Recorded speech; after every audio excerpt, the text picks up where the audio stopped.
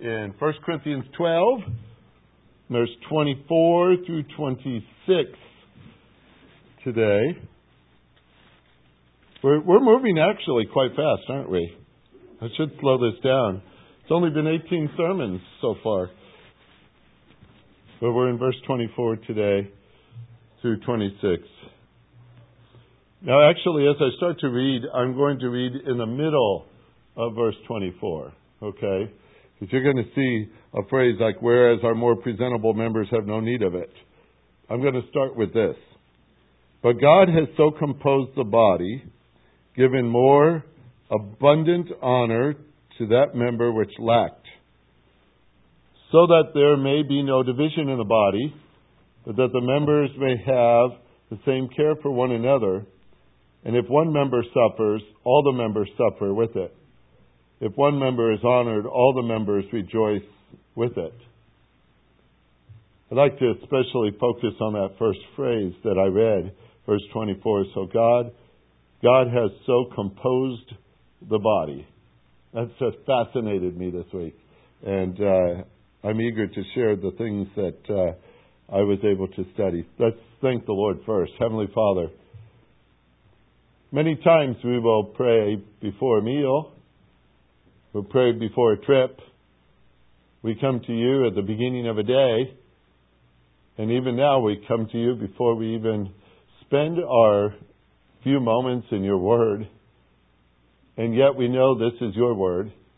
You have given it to us, and it's a very special treasure to us. And we are privileged to be able to have it in our hand right now. And to be able to read it and understand the words, that's a blessing too. But even to understand it as it was meant to be understood, as the Holy Spirit teaches us, that is a blessing as well.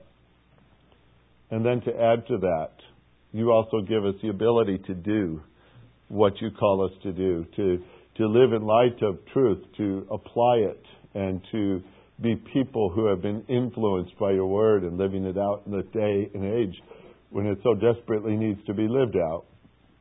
Help us now, because this is a very important time in our worship service, to sit at your feet and listen to your word. Help us to understand it best and do it, we pray in Jesus' name. Amen. We are studying what's called the efficient functioning of the church. And so far we have had taken a quick view of the church itself, the body of Christ, made up all believers in Jesus Christ, whether they be in one part of this country or another part or another country at that. Whether they have been living at this planet at this time or back in Acts chapter 2, back around 33 AD, or in the 1500s during the Reformation period, or the 1800s during the missionary movements, or here in the 21st century as well. It's a big church, folks. It's fascinating to look at it that way. And yet a local church body is somewhat of a fragment of that whole. It's a good picture of the whole. It has all the ingredients that make up a church, because a church is made up of believers. And that's what we have here. Believers in Christ. Believers who've been immersed into the body of Christ. Believers who are members as individuals in the body of Christ. These believers are gifted and equipped and empowered and matured and made operable within the body to encourage all the members together to grow up to be like Jesus, our head. Does that sum up pretty much what we've done for 17 weeks? That's what we've been looking at. In reality, folks, I say a statement here, and it might sound pretty strong at first. There is no other organism on earth that is so profoundly constructed and so profoundly operational. You may say, but there's a lot of profound things on this planet. Yes. You could look at God's creation and see the wonders of a flower. I've enjoyed the roses blooming, and it's been a good year for roses to bloom, but they're also now faded. We could enjoy the beetle or whatever bug if you don't step on it first. You could examine the wonders of the solar system, as big as it is, or an atom, as little as that is. You could find that we have a wonderfully creative God, a very detail-oriented God, a God of order, a God of precision. Scripture says that the heavens declare the glory of God. And we study such things and we see, as Romans would tell us, His invisible attributes, His eternal power, His divine nature, and it puts us at awe. Yet all of those things that I've just mentioned here are created for the moment, if you will. The flower fades. The beetle doesn't live long, especially in some people's home. The moon and the sun will someday cease to be. But the mystery of the church that exists now is a living organism by the power of Christ. And it is one that will live on throughout all of the ages and ages and ages to come, through all eternity. It is so designed that way. And so it's much bigger. Much bigger. Some spider just landed on my Bible. And I'm saying, what do I do with you now? Get off of there. Go. There he goes. Nope. He's there. Somebody wants it. He's just, okay. Go away. He had to tell me something. When I was a child, it was not uncommon that we played games with the neighborhood kids and we were outside all the time. And my mom would yell out the door and say, "It's time to get ready to go to church." Well, my neighborhood kids didn't go to church, and we were the oddballs. And it was Sunday mornings, it was Sunday afternoons, it seemed, it's Sunday evenings, we went out Wednesdays. We even went out on Saturdays to clean the church. And it was like we were always there, and we got teased for it all the time by the neighborhood kids. Why do you go to church all the time? And all these kind of things. You know, I wasn't too impressed with the word church growing up. But the more I study Scripture, and the more I see how God has designed such a thing, and see it from His view, the more I am in awe of what He has done. The study of the church is fascinating. I consider it nothing less than a masterpiece when you stop and see what God has done. And all we're trying to do in this chapter is to understand how it works.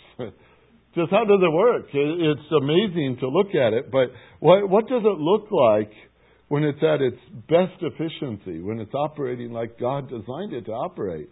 And we're all in our place just like we need to be. I don't believe God just wants the church to live. I think He wants it to thrive. I think He wants it to thrive. He did not create it just because, so it could be just something along the way. Pam and I bought some fruit trees and such for our land that we're setting up, and we bought a blackberry bush. This little blackberry bush, cute as can be, sat on the front porch waiting for us to get it into the ground. And, well, the wind has been rough on it, and the sun sometimes is rough on it. And those little leaves started to curl up and become kind of crispy. And I said, oh, well, we got to do something about this. And so we took it in the house, and I put it in the bathroom, right there on the counter, right next to the sink. And I got to see that every morning. Go in and talk to it. I thought that helped. But that little blackberry bush started putting on new leaves. It started to look a little more and more perky. It finally got into the ground the other day, and I think it's going to do just fine. We didn't just want that plant to live. We want that plant to thrive. We like blackberry pie, blackberry cobbler, and all the other good things that come from that. God created the church to mature, to bear fruit, right? He designed it so it thrives, so it grows. And in 1 Corinthians 12, we're studying the things not only that make it thrive, make it best and efficient, and it accomplishes what it's designed to do, but we also have seen in this chapter the things that stunts the growth, the things that hamper its ability to thrive, the things that might be called disease in plants or in humans is certainly capable in the church body as well. And so when it all comes down to understanding what He has done, what we have learned so far is simply that we are all members of this one body in Christ. As a believer in the Lord Jesus Christ, you are a member of one body. There are not many bodies. There's one. Just one. And we are all individual members of it as well.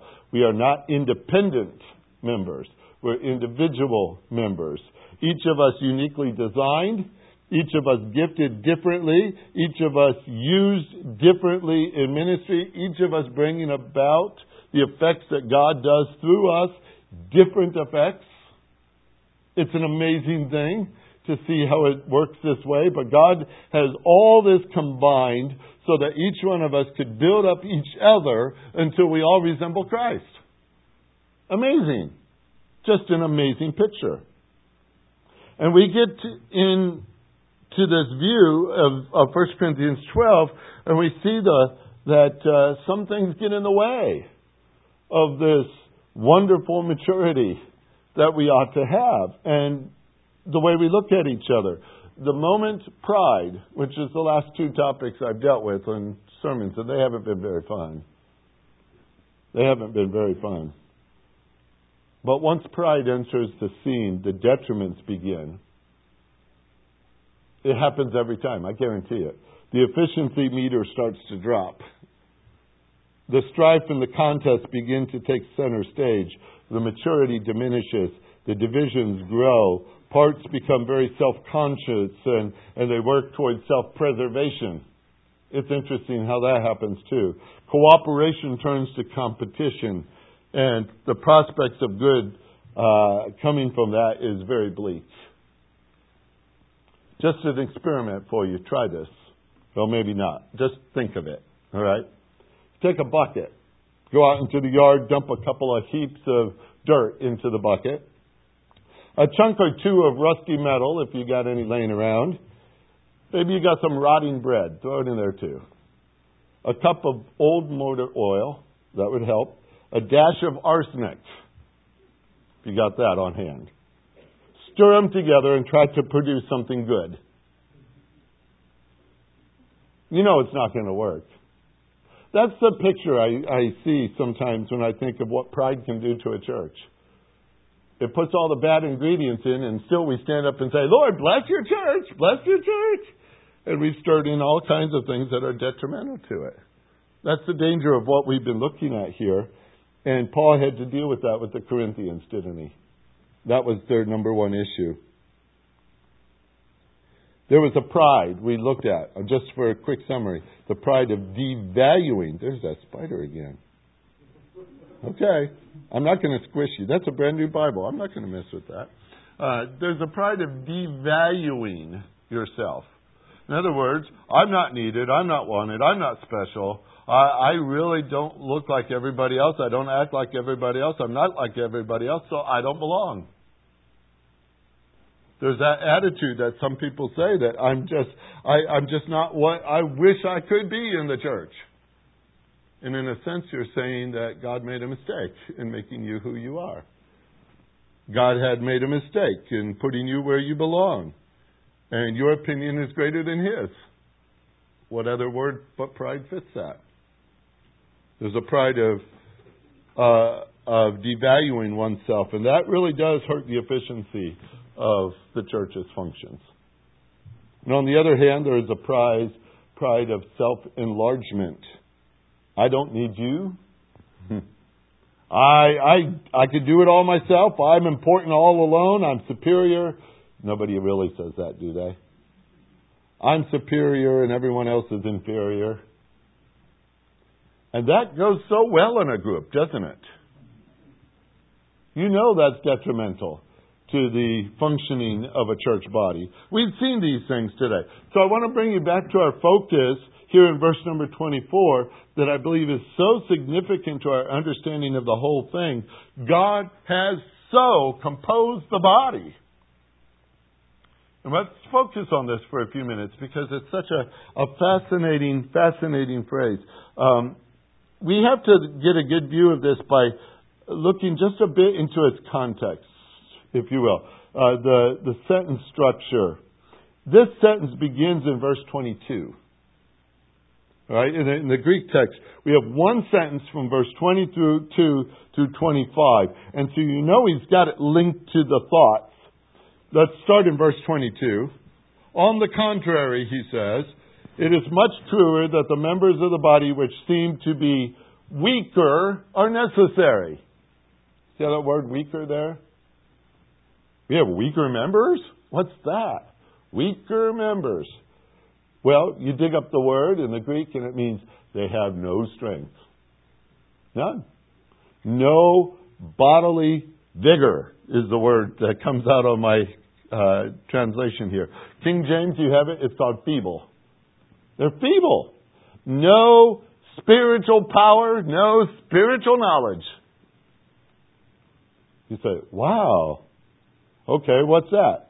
Well, it says right here in verse 22, the members of the body which seem, you see that word seem?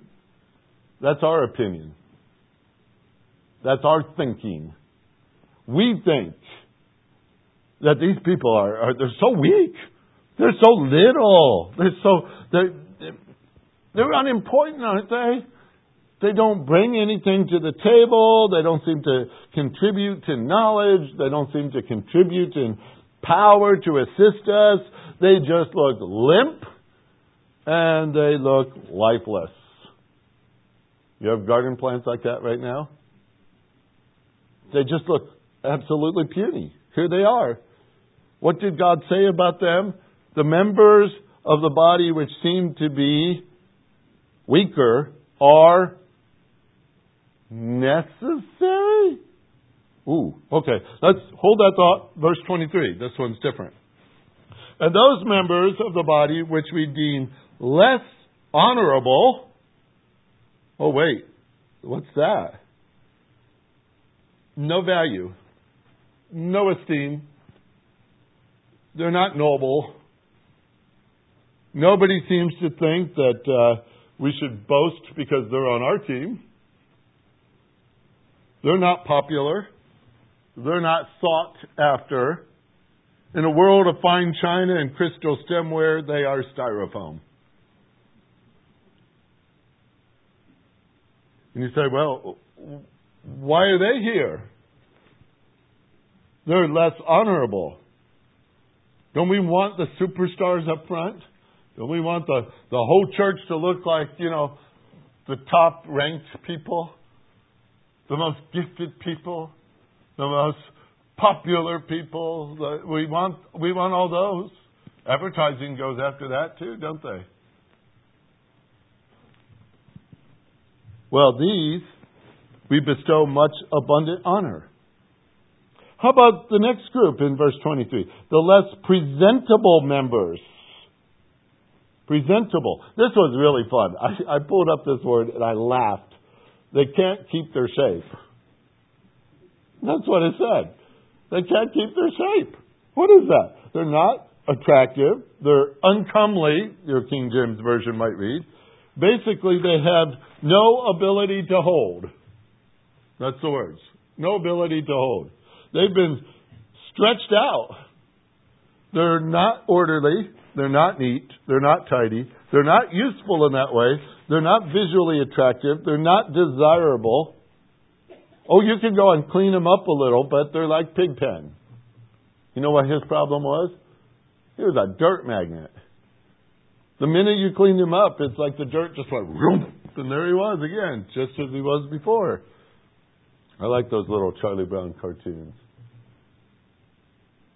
They're not presentable. They're not presentable. But what does it say in the verse? What does it say? They become more presentable. Verse 24. Let's add another group while we're at it. Whereas are more presentable, that's the opposite, by the way, of the last guy. These are the ones that are decorous. I like that word. They're beautiful. They hold the good shape, right? These members, they have no need of it. But God has so composed the body, giving more abundant honor to that member which lacked. Lacked. That's the next one. They're inferior. They fall short. they're deficient, the words are destitute, or even worse than that. I don't know what that would look like.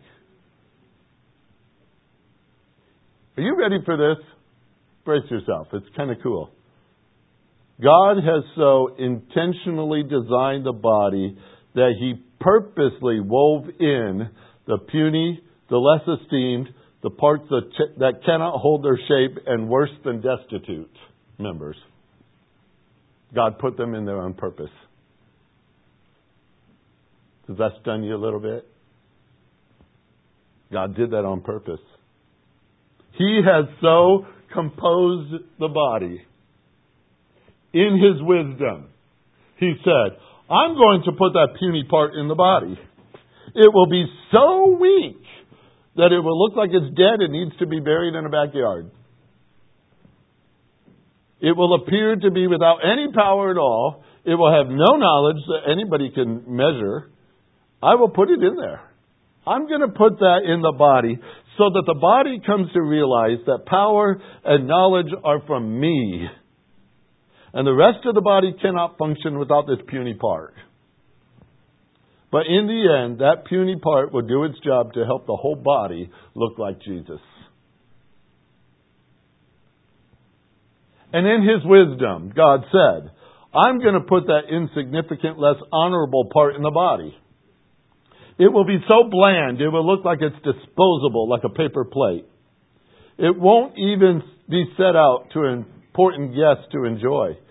I will put it in there anyway, so that the body will come to realize the value and usefulness are from me. And the rest of the body cannot function without this insignificant part. But in the end, this insignificant part will do its job to help the whole body to be like Jesus. And in His wisdom, God said, I'm going to put that unattractive part in the body. It will be so out of proportion. It will look so misshaped and untidy. They will want to sweep it under the rug or heave it out the window. But I'm going to put it in there. I'm going to put it in there so that the body comes to realize that function is not the same as beauty. Unsightly parts are from me, and the rest of the body cannot function without this shapeless part. But in the end, this unattractive part would do its job to help the whole body look like Jesus.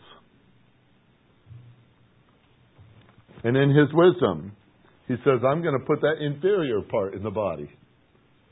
It will be so deficient, everything in comparison will look better.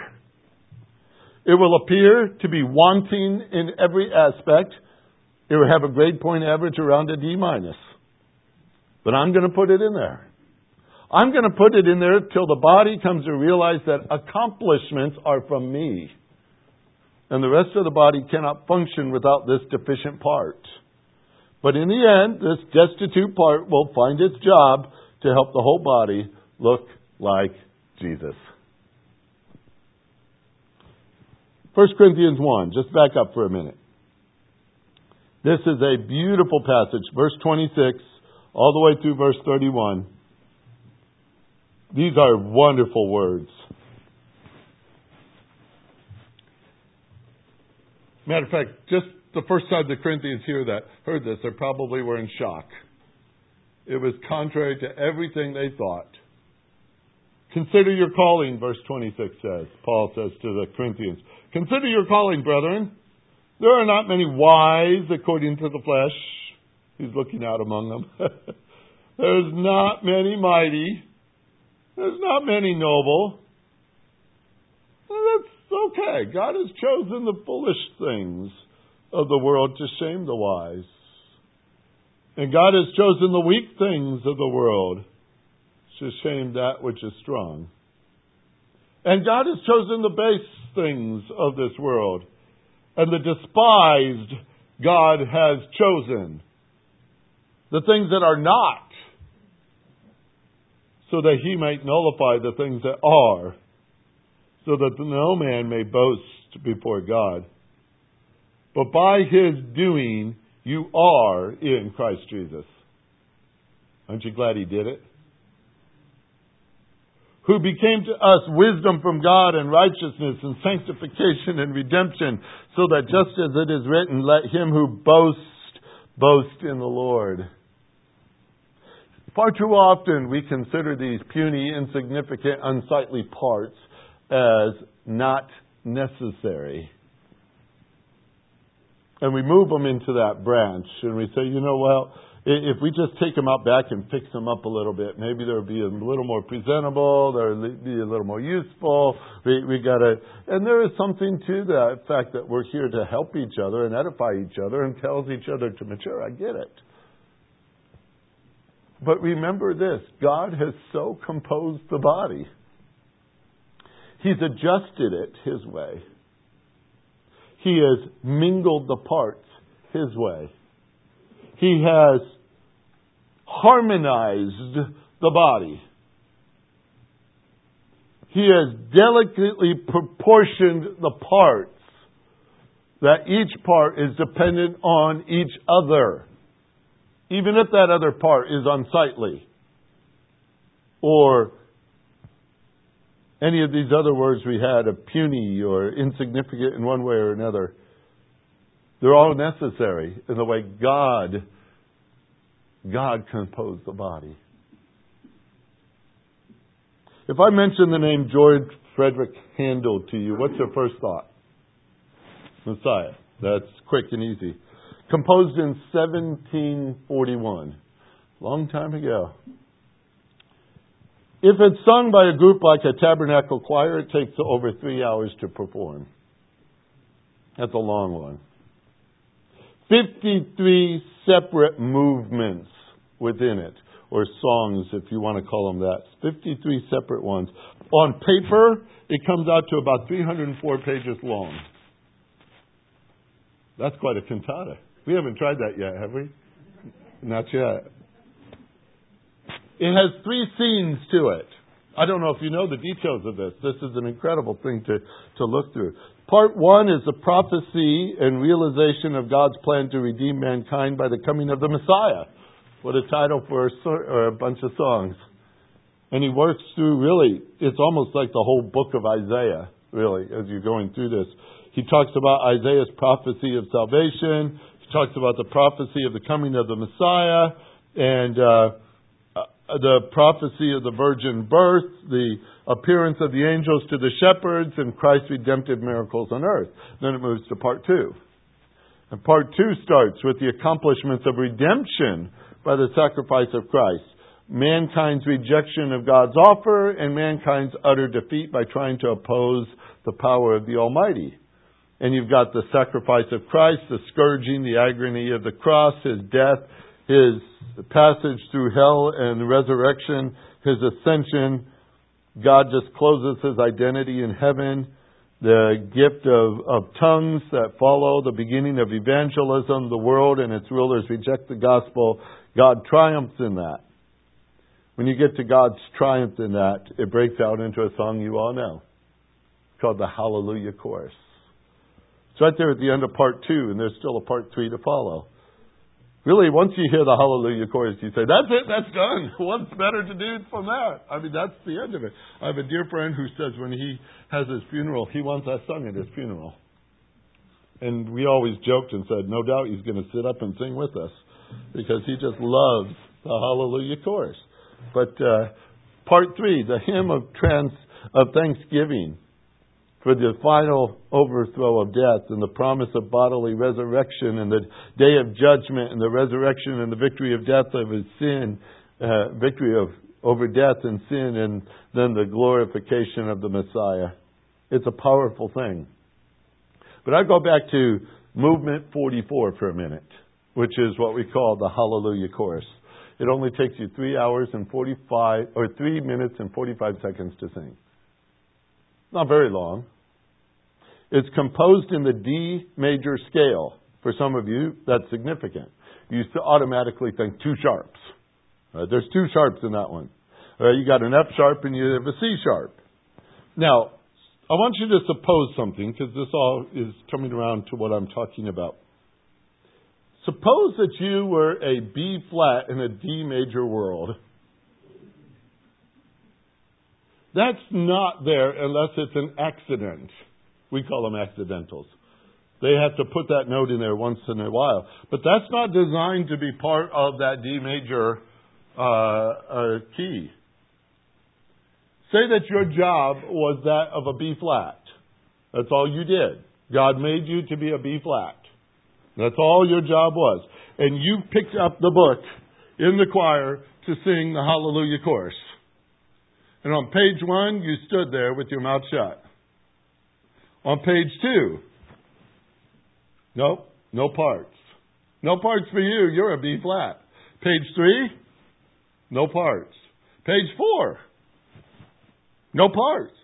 5, 6, 7, 8 pages go by. They're singing their hearts out. You know, King of Kings and Lord of Lords and all that stuff. And you're still sitting there. You haven't said one word. Because you're a B flat. And finally, you know that place where the sopranos are hitting the highest notes and you think all the windows are going to break and all that stuff? They're going wee, way up there. King of Kings and Lord of Lords, and you turn to page 9 and guess what? A B flat! And you say, 4.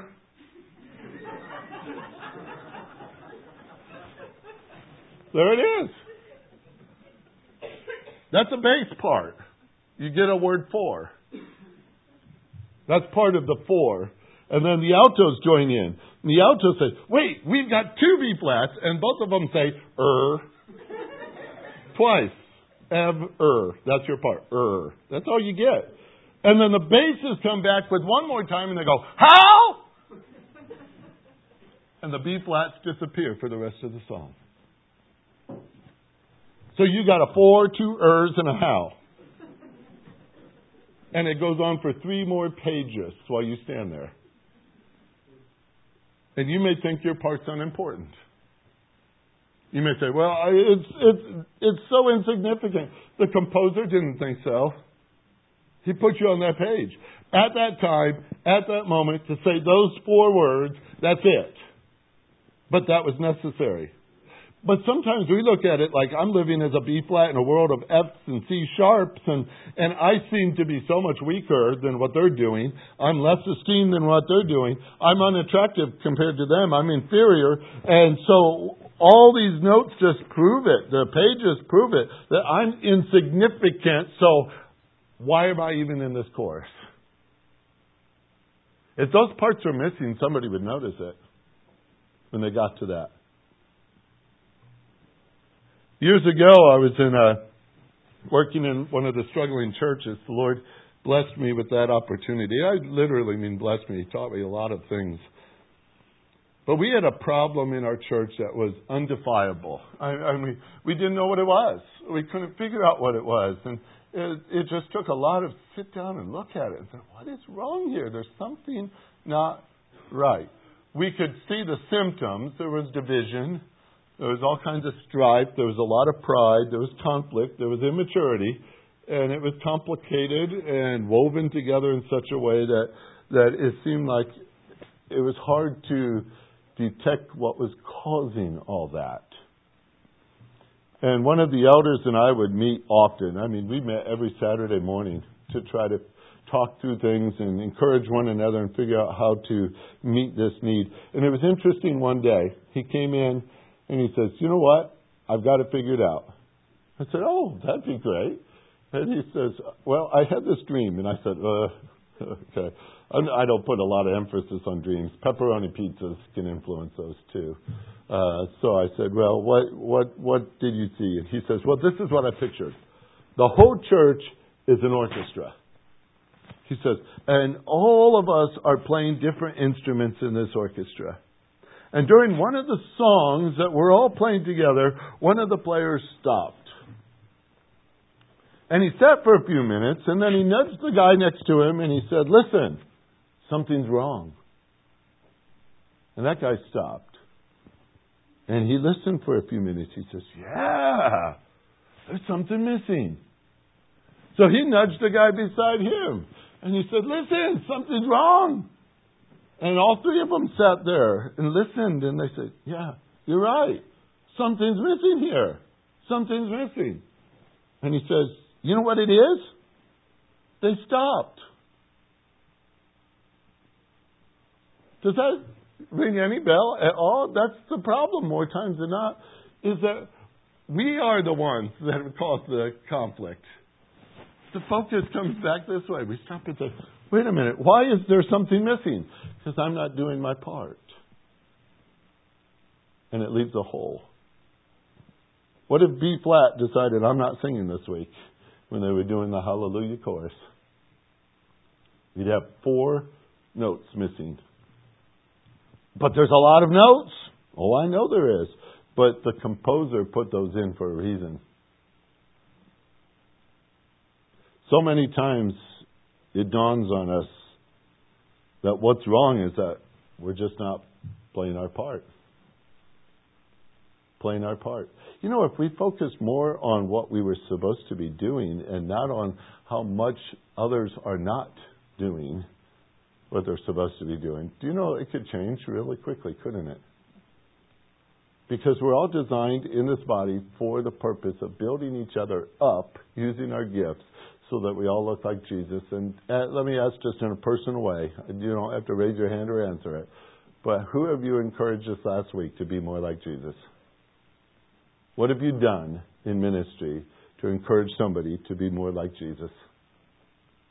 Imagine if all of us were busy with that all the time. What would the body look like? I'll tell you. It'd look like Jesus.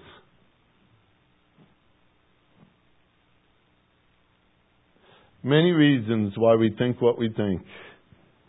We think why this is and why that is, and this person seems to be out of place in the body. This person doesn't seem to belong in the body. We don't know why that weak part's here. That part's way stretched out of shape, unpresentable. We can't have that. We've got this destitute piece over here that can't even get a good grade average.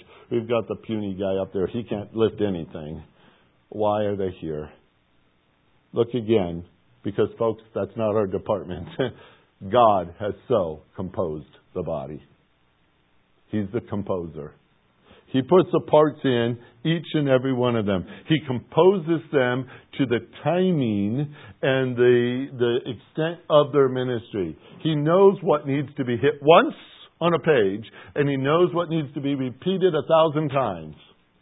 He's designed it so that some parts are louder and clearer, and some parts just kind of support it in the harmony. But God has so composed the body, and every single piece is important because the composer said so. Because the composer said so. He designed it. And folks, I'm honest. The church is a better masterpiece than the Hallelujah chorus. This is designed by God. The church is designed by God. He's created a body that can grow together and work together and supply each and everything for each other as they're designed to do. And if you are a B flat, be one to the glory of God and bring it here and minister to the people who need a B flat in their life. Because that's the way God designed it. So that the body can mature. He put it in there on purpose. So the body can mature. So that we can be what Paul said in Ephesians 4. By speaking the truth in love, we are to grow up in all aspects into Him who is the head, Jesus Christ. So that all the body, the whole body, from whom the whole body being fitted and held together by that which every single joint supplies, according to the proper working of each individual part, it causes the growth of the body for the building up of itself in love. That just excites me. I read that and say, whoa, let's do it. Paul says, to the Corinthians, God has so composed the body so there is no division. You saw that in verse 25. I read it to you. So there's no division in the body. So that the members would have care for one another. So that when one rejoices, they all rejoice. When one suffers, they all suffer. That's the way God composed it. It's a beautiful thing. It's a beautiful thing to see what God has been doing. But God has so composed the body. He wove it all together this way. I'm looking here at the Greek text, and I see something really cool. I say this every now and then, and it's not to impress you or anything like that, but it pops off the page to me. It's what we call an aorist tense. God composed the body. That means He's done. As far as the way He designed it, it's done. He is not looking for anybody else's opinions on how it can be modified. He didn't go to IBM and said, hey, you've got a great strategy here for business. Let's put it into the church and see how it works. God's not looking for people to give Him constructive criticism here. He's not taking a vote. It's not a poll. He's not asking people to adjust it as it goes. As we get smarter, apparently.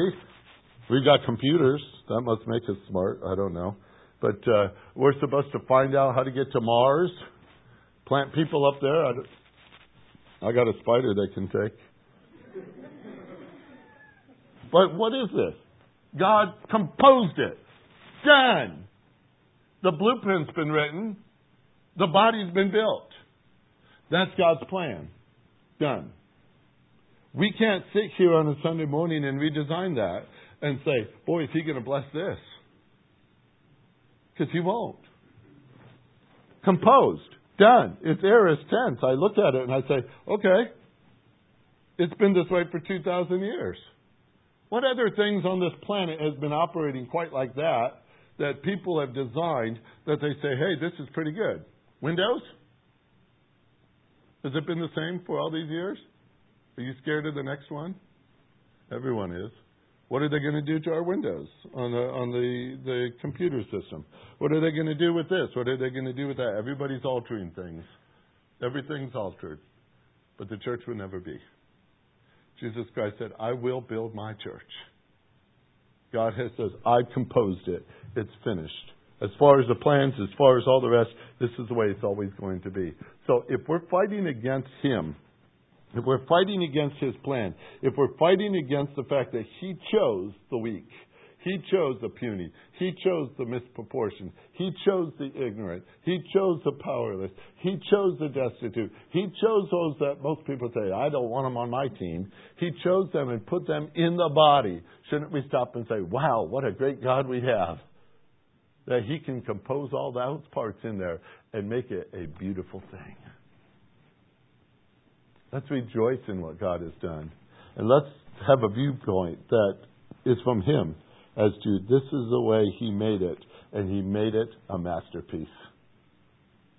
That's what I liked about those words. When I saw that God has so composed, I said, oh boy, is that a great word.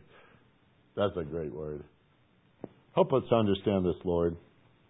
So often when we're studying Your Word, we see these things, and some things are very convicting. Some things come right back to our heart and tell us, hey, you're not doing that right. Lord, we want the body to reflect Jesus Christ. We want all the parts to be active within the body for the benefit of building up this body to the glory of Christ. Sometimes in our own, maybe it's our pride, or maybe it's the way we've been engineered to think in a world like ours. We're always looking for the superstars. We're always looking for the upfront people. We're always looking for the people who could carry the heaviest load, or the person who could think the deepest, or sometimes we're after the most attractive to be the advertisement for our church. But Lord, the way You designed the body is that every part is important. Every part is important. And I pray that You help us to see the value of the weak, the value of the misproportioned, the value of those who don't seem to know as much or carry as much, or those who are wanting in every single department. Lord, help us to see the value of every person in the body of Christ, and see the value of what that does when we grow to be like You. Thank You, Lord, for what You're doing in our midst. May our hearts remain soft, easily moved and shaped by Your hand, so that we see and we know and we follow through and do what You've called us to do as a body in Christ. Thank You for helping us with this, we pray. Give us grace to see it through. In Jesus' name, amen.